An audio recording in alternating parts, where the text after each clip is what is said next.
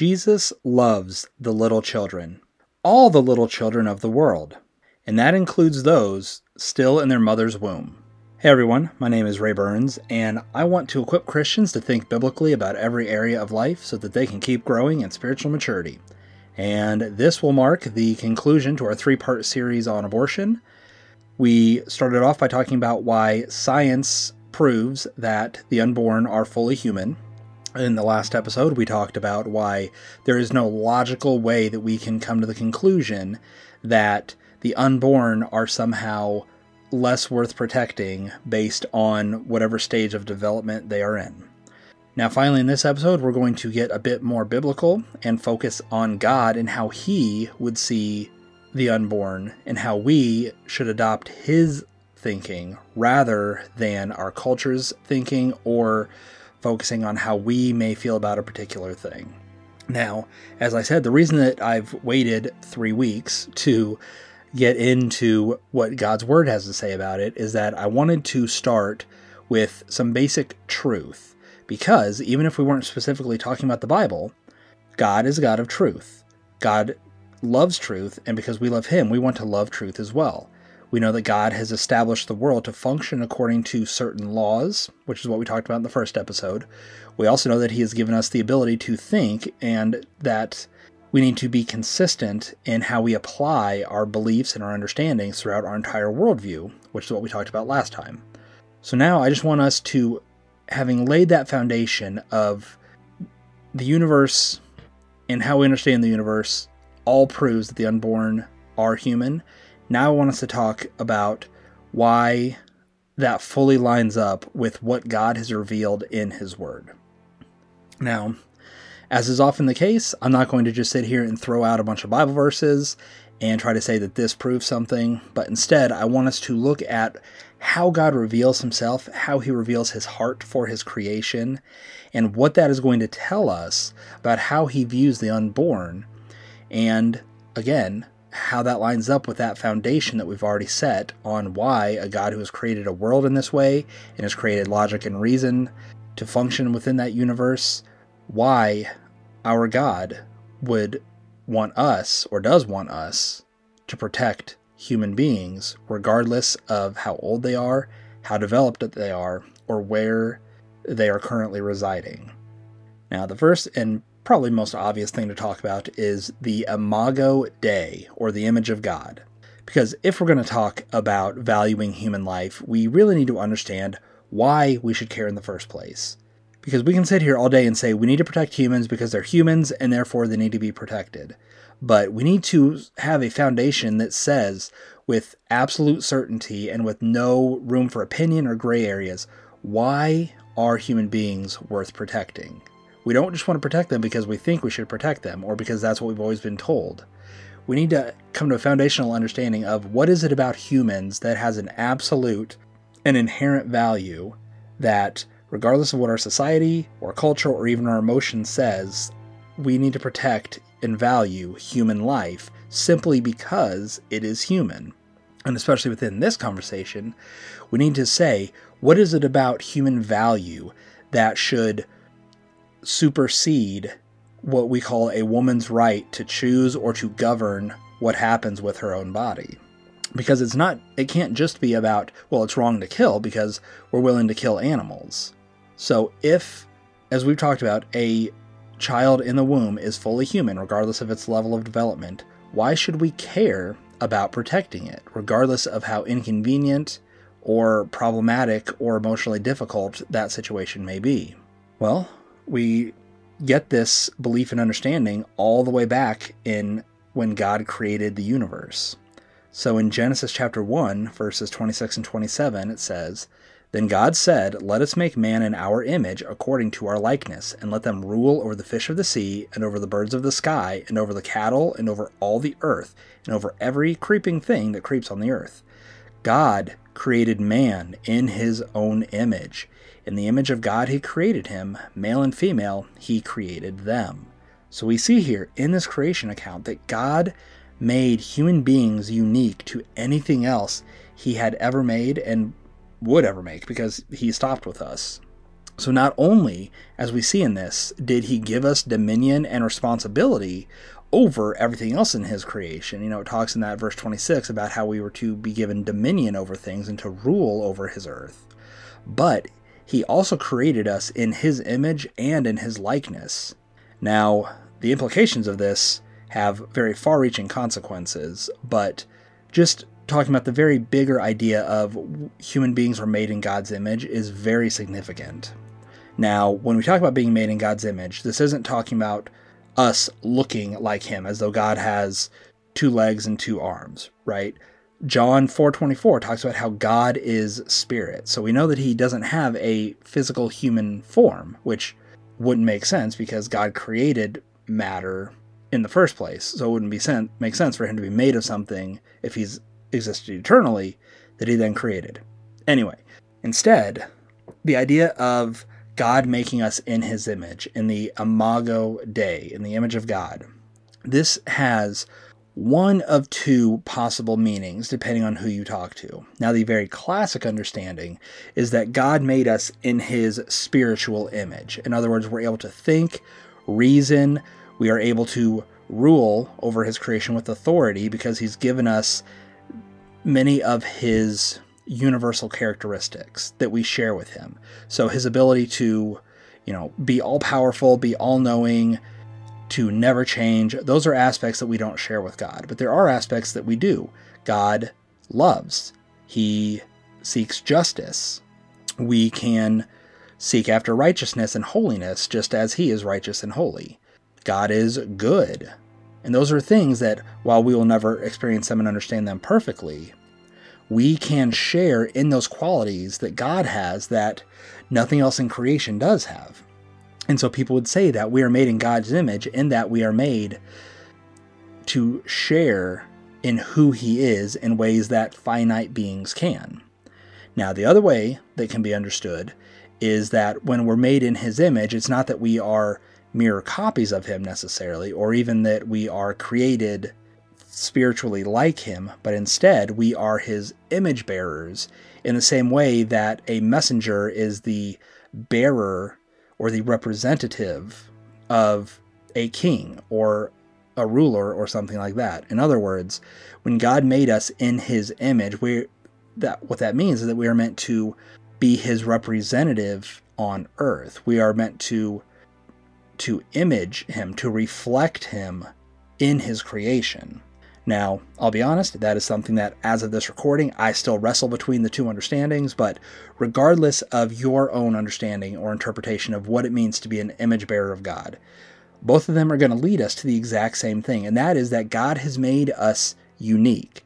God has made us with a purpose, and God has set us apart from the rest of his creation. So, things like hunting animals for food, that is something that God is okay with because he sets us over his creation to rule it and to enjoy it or to use it as necessary. Now, we can do that to his glory or against his glory, but regardless, we have a unique position as human beings that simply by virtue of us being human, we are very unique and we are ultimately special to God. And so, at the very foundation, at the very baseline of why humans are valuable, we are valuable and unique and special simply because God made us that way. God has created an inherent value in humans that we need to be mindful of and that we need to care for and love because it's what God loves. Now, understanding that, maybe that's not enough. Maybe we would say, okay, yes, God made us unique, but that doesn't mean that we have to be as protected. It doesn't mean we need to treat humans special as not killing them, simply because God made them that way. However, understanding the inherent uniqueness and specialness of humans allows us to better understand things that God has revealed throughout the rest of his word. And that is that there is a definite value to human life in a way that is more unique and important than anything else. So when other people talk about why humans are special, they look at our functions. They look at the things like we are more socialized, we are more intelligent, we are more technologically advanced than something like monkeys or bison. Instead, as we talked about, it's because we are made in God's image that we are unique and above creation and therefore have greater inherent value. And so we can see God reveal in his word that he himself places a greater value on human life than he does on other things. Now, first, we can see this in places like Genesis 9:6, which says, "Whoever sheds man's blood, by man his blood shall be shed. For in the image of God he created man." So this is a logical statement. God gives a command and then he explains why that command exists. So he says that if you kill someone, if you kill a human, humans are called to kill you. They're called to end your life because you have ended someone's life. And then God explains why, right? That's what that for is. He says for, or because, or this takes place because in the image of God, he made man. So what's God saying here? Because men or humans are created in the image of God, to kill a human being means that you forfeit your life. It means that human beings need to kill you. Now, not as a revenge thing, but because God places such value on human life that humans are to be the judge or the judgment on someone who would disrespect and devalue human life. And so we see he made the ultimate punishment for those who would harm and remove from existence his image bearers. And again, really notice, again, it's not as deterrence, right? It's not to scare people into not killing by saying, oh, I don't want to die, so I won't kill others. It's not to be cruel. It's not to maintain some kind of social order. Instead, God calls for his image bearers to execute judgment on those who would kill another image bearer, out of cruelty, out of jealousy, rage, whatever it is. Now we see this also later on in the book of Exodus. This is Exodus 21, verses 28 to 32, and I'll have those down in the show notes if you want to go back and reference this, but to summarize what's being said here, it basically says that if an animal kills a human, the animal is put to death. Likewise, if the animal's owner knew that that animal was a threat, in this case it talks about how if an ox had tried to gore its owner before and the owner didn't do anything about it, then that owner will be put to death because his animal was responsible for killing another image bearer of God. And so here we see that God isn't just placing value on one human being not setting out to intentionally kill another human being, but instead God is also saying that because human life is so valuable, if someone's negligence, if their purposeful neglect in protecting others leads to someone's death, then that person will also be put to death. That is how highly God values human life, that in giving the law in Exodus, he would say that even contributing by your passivity, by your negligence, by your lack of care, if you contribute to the death of another person, you are put to death. Now that is the God that we worship, that is the God that we love, and that is the God who created human beings, the God who so highly values them, that even having your animal attack and kill someone was worth you being put to death. Now, make no mistake, I'm not advocating for us following Old Testament law. You've been here around long enough, you know that that's not what I advocate for.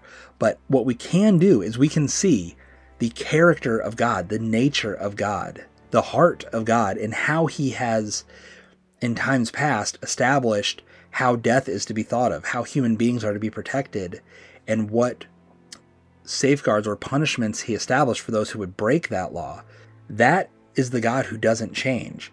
How he has called us to interact, how he has called us to live in light of that has changed, because what was true for the nation of Israel isn't necessarily true for us. But the God who valued human life, the God who wanted to protect human life, and the God who hated those who would end it maliciously, that God doesn't change. That is still the God that we love and worship today. And so we can see that any human being, God does not want us to just go out and outright slaughter. He doesn't want us just killing people for fun or convenience. And so with that, if the unborn are human, regardless of how we may feel about them, regardless on what it may mean if that human being is born and the suffering that they may supposedly cause to their parents. We can't just kill a human being and think it's nothing. It doesn't matter how developed they are. Human is human. And God, as we've seen, wants us to protect those humans. He values human life. He loves human life. And he wants us, as his followers, to love what he loves, to protect what he wants protected. And then finally, we can recognize that God doesn't leave any room for categories of human or for degrees of humanity. In Galatians 3:23, Paul talks about how there's no degrees of value in people. It doesn't matter what your nationality is, what your social class is. God shows no partiality. We also see that in the book of James. In James chapter 2, it's talking about how this church was in sin because they were showing partiality. They were saying, hey, this person's rich, this person is successful, they're the ones who are the better Christians. They're the ones we're going to show favor to and to focus on. But you, those that we deem as less important, you can go sit on the floor. We see another idea of this in Romans chapter 2, verses 9 through 11, where God is talking about how it doesn't matter if you're a Jew or a Greek, everyone who does evil is going to be judged. And in verse 11, it says, God shows no partiality. Now, yes, this says nothing necessarily about the unborn. This is talking about human beings and how God doesn't see them differently and how it is wrong and evil, as we see in the book of James, to show partiality to someone based on whatever value we assign to them from a social level. But again, we can see God's heart here. We can see that God doesn't show partiality based on where someone's born, what class they are. It doesn't matter how we view a person. God views all people equally. All people are equally made in his image. They're all equally guilty of their sin, and they all equally need Jesus Christ. And so, as his people, we want to ask ourselves, are we assigning different classes to people? Are we giving different values to human lives based on some criteria that we've cooked up? Now, back in the New Testament, they were doing it based on things like their ethnicity or their wealth level. But today, while we still do that, we also do it based on how developed they are, where they are currently living. Are they living in their house or are they living in mom's stomach? We assign value, and therefore we assign whether or not they are more or less worth protecting based on criteria, based on our own judgments, based on our partiality. And that does not honor God. Being partial, saying this human is more important than that human, this one can be killed and we can feel okay with it, we can justify it, but we need to protect this one, is completely ridiculous. If we would say a mother cannot kill her 3-month-old child because it reminds her of the father, or because the father doesn't want anything to do with it, it's inconvenient, it's difficult, they're not ready, it interferes with the fun plans they had for her life. If we would not let a mother or father kill their 3-month-old child, or their 1-year-old, or their 5-year-old, regardless of the justification they could come with, regardless of how that child impacts them, why would we show partiality and favoritism and say, but if that child is younger, if that child is less developed, then it's okay for the parents to kill their child? Instead, we need to recognize, regardless of what we want to feel, regardless of what society says, regardless of how popular or unpopular it will make us, that the unborn are human. They are loved by God. I mean, look at what David wrote when he was divinely inspired by God in Psalm 139, verses 13 to 14. He says, "For you formed my inward parts, you wove me in my mother's womb. I will give thanks to you, for I am fearfully and wonderfully made. Wonderful are your works, and my soul knows it very well." Now, obviously, David takes some poetic license here, talks about how God is forming his inward parts, he's knitting David together. But ultimately, what David's getting at here is that God is intimately involved and concerned with even the unborn, even those in the mother's womb. And God's not just interested in them, he loves them. David talks about how he, even as an unborn child, was fearfully and wonderfully made. In other words, an unborn child glorifies God in its creation. And there are some children, they are born in sin. They are born to a difficult life, or they will create difficulties for their parents. And that is hard, and it can be heartbreaking, and it can seem like a life is going to be ruined if a child is allowed to continue living up until its birth time. But we answer to God, not our emotion. And if God loves that child, if God is concerned with that child, if God inspired David to say that the unborn are fearfully and wonderfully made, then we need to view them as wonderful and amazing, because that is how our God sees them. So, final thoughts for this episode and this series in general.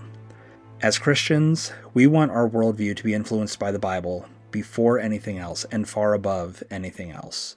Culture, tradition, even our emotions need to come under subjection to what God reveals. And if we can clearly see that something is human, and if we know how God loves humans and wants his image bearers to be protected and have value placed on them, then we can't compromise God's clear desire for any reason that we can come up with. We live in a world that hates God, and we know that, but this is a great example of what that plays out like. We live in a world that hates God, that wants to satisfy its own desires, and it will come up with any way imaginable to justify living against God.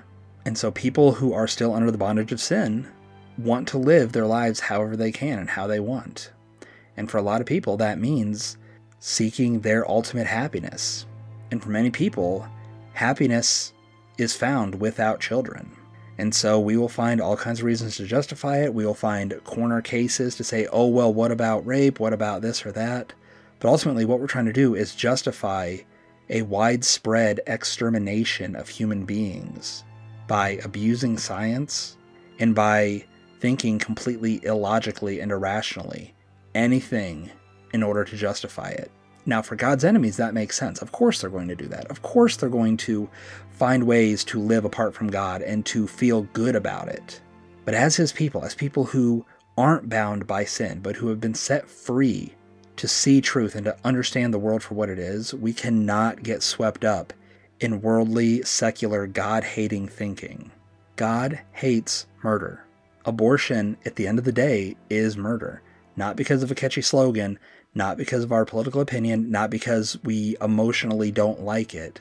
It's murder because scientifically we know that an unborn child from day one of conception is fully human based on the law of biogenesis. We logically know that we can't find ways to assign levels of humanity based on how it looks or how functional it is, without that having far-reaching impacts on how we view other human beings in society. And biblically, we see how God has revealed what he thinks about murder, about destroying the image bearers of God that he has created, whether they are full adults, whether they are cute little toddlers, or whether they are a 1-week-old child still in its mother's womb. Abortion is murder because murder is anything that sets out to kill another human being. And that's where we find ourselves. We are in an inescapable reality that an unborn child is equally human and therefore equally valuable as a 5-month-old baby. And so what can we do except to value them equally and to protect them equally? And we live in a world of darkness where they don't care. Why should they care? But we as God's people need to be above that and beyond that. We need to bring light into that darkness. Yes, fighting for the unborn the same way we should fight for the born. But it's not just about getting through a political agenda. It's not just winning the battle against abortion. We need to fight against sin. Because if it's not abortion, it's going to be something else. We cannot force people to love the things of God if they are living as his enemies. And so the abortion discussion is a critical one. It is so important, but it's not all there is for Christians, because there's a much bigger issue at play here. And that is that people need the gospel. They need to have a mind that is set free from its bondage to sin so that it can fall under Christ, so that they can have a mind that is fully surrendered to him, and they can think biblically about abortion, about sin, about their purpose in life, about everything. And without that, we might win the battle against abortion. We might reverse it in America. We might reverse it around the world. But that victory can't be enough. It can't be all we want. Because at the end of the day, people are still going to hell as enemies of God. It doesn't matter how nicely they live their lives. It doesn't matter if they never abort a child and they never break a law. The reality is that they've broken God's law, and they are still guilty of that no matter how well they perform and function in society. So at the end of this series, it was a heavy one. It was a difficult one. I hope that I have shown from a biblical perspective why abortion is evil, but I also hope that I've impressed on anyone listening why Jesus Christ is so necessary when we're trying to shed light into a very difficult and painful topic for many people. And it's why we can't approach abortion with this belittling, angry, hostile attitude. It's why we can't sit there and stand outside abortion clinics and just yell at people and try to guilt them into not doing it. It's why we can't just call people murderers and just leave it at that and feel superior because we haven't gotten an abortion. We're not evil like them. It is only by understanding people's need for the gospel and their inability to think biblically and to have a godly perspective without Jesus Christ that we can approach this topic with gentleness and with humility and with love for those who might be hurting, might be confused, might be so swept up in a worldly philosophy that they don't even realize that there's another way to think about abortion. But of course, if you're listening to this and you are a follower of Jesus Christ and abortion is something that you have been okay with, you have thought was a right thing, then my only desire is that you will better understand where that belief is coming from and realize that we just can't justify murder. No matter how emotional we may be about it, no matter how passionate people may be as they argue for abortion, whatever justification we come up with, at the end of the day, we want to love and serve our God and bring Him glory. And murdering other human beings out of convenience, out of fear, out of pain or sorrow does not love God, it does not serve Him, and it does not bring Him glory. So wherever someone is on this argument, the important thing to remember is that a good argument can change someone's mind, but we need Jesus Christ to truly change our heart. Thank you for listening to this episode of Onward in the Faith. Make sure you subscribe to the podcast and visit onwardinthefaith.com, where you can read hundreds of articles about every area of the Christian life. If this ministry is a blessing to you, there are 3 ways that you can support it. You can pray for Ray and Onward in the Faith itself. You can share this episode with others, or you can help with various expenses by visiting patreon.com/onwardinthefaith or following the link in the show notes. We hope this episode has encouraged you to keep moving onward in your faith towards maturity in Christ.